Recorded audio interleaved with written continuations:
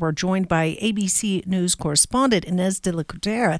And Ines, big headlines coming out of the EU. It looks like that $54 billion aid package for Ukraine may be getting solidified.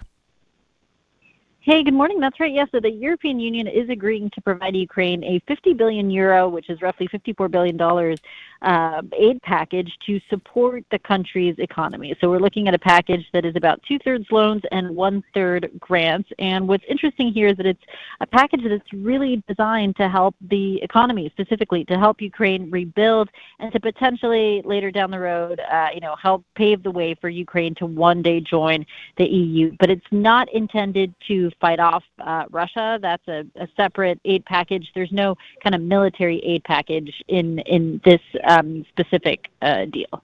Yeah, and we know one of the seats at the table when it came to the EU that was maybe putting this in question was Hungary. Of course, they have some stronger ties with Russia. And talk to us about how important it is that the EU was able to overcome that threat of a Hungarian veto to get this passed.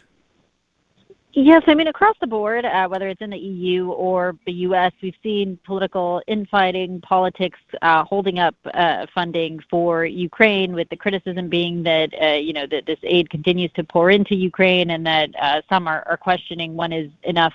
And, in the U.S., we've certainly seen that playing out in Congress. The big holdup here in Europe had to do with Hungary, like you say. So they had been threatening to veto the measure for weeks. They have the closest ties to Russia of any European Union country.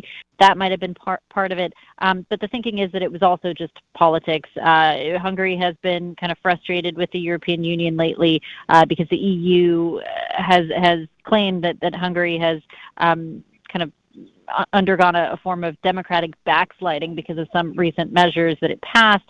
And so some of Hungary's own funding had been held up as a result of that. And so Hungary was maybe using this, the Ukraine funding here to try and get its way when it came to that.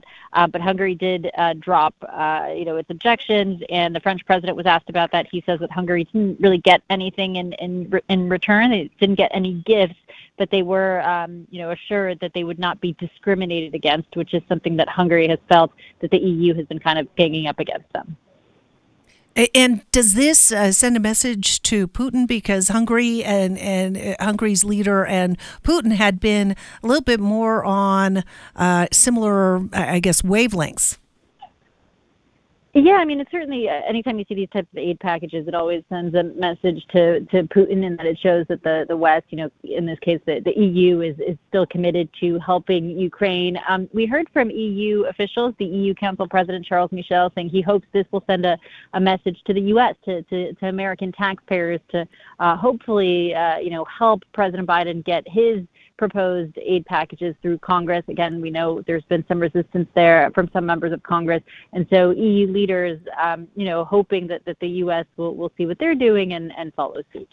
Yeah, of course, that was one of the big, kind of political talking points on this side of the pond is, the lack of apparent funding, or, the perceived lack, as far as some of those European neighbors that are a lot closer. And as we're continuing to talk about this, conflict so many years on now, what are the long-term financial impacts, some of those economic impacts that are starting to be felt over in Europe? Yeah, so, I mean, when it comes to Ukraine, we know their economy has really been in a terrible state. The first months, following the invasion, saw the country lose 1/3 of its economic input. Ukraine also spent almost all of its tax revenue on the war, and of course that means the country has had to go into debt because, while they're spending so much money on the war, they also still have to pay things like pensions, for instance. And then inflation has also soared to 26%. So Ukraine's economy certainly needs help, which is why the EU is rolling out this package. And then as far as the rest of the EU, I mean, I'll tell you, here in France, we saw just recently these massive protests from farmers who drove their tractors, hundreds of tractors, up to Paris to kind of encircle Paris and try to lay siege to Paris. They're frustrated with their low wages, high living costs, and what they say is too much regulation and bureaucracy. But one of their concerns does have to do with the war in Ukraine and the fact that there are things like higher energy prices that they now say they are having to to kind of cover that cost, and they're paying the price for it. And so that was part of these protests that we saw breaking out earlier this week. It is having a ripple effect throughout the continent. All right. Well, Ines de la Cuetara, thank you for bringing us an update and showing us how this really all interconnects when we're talking about some of these international issues and events. Thank you. Thank you.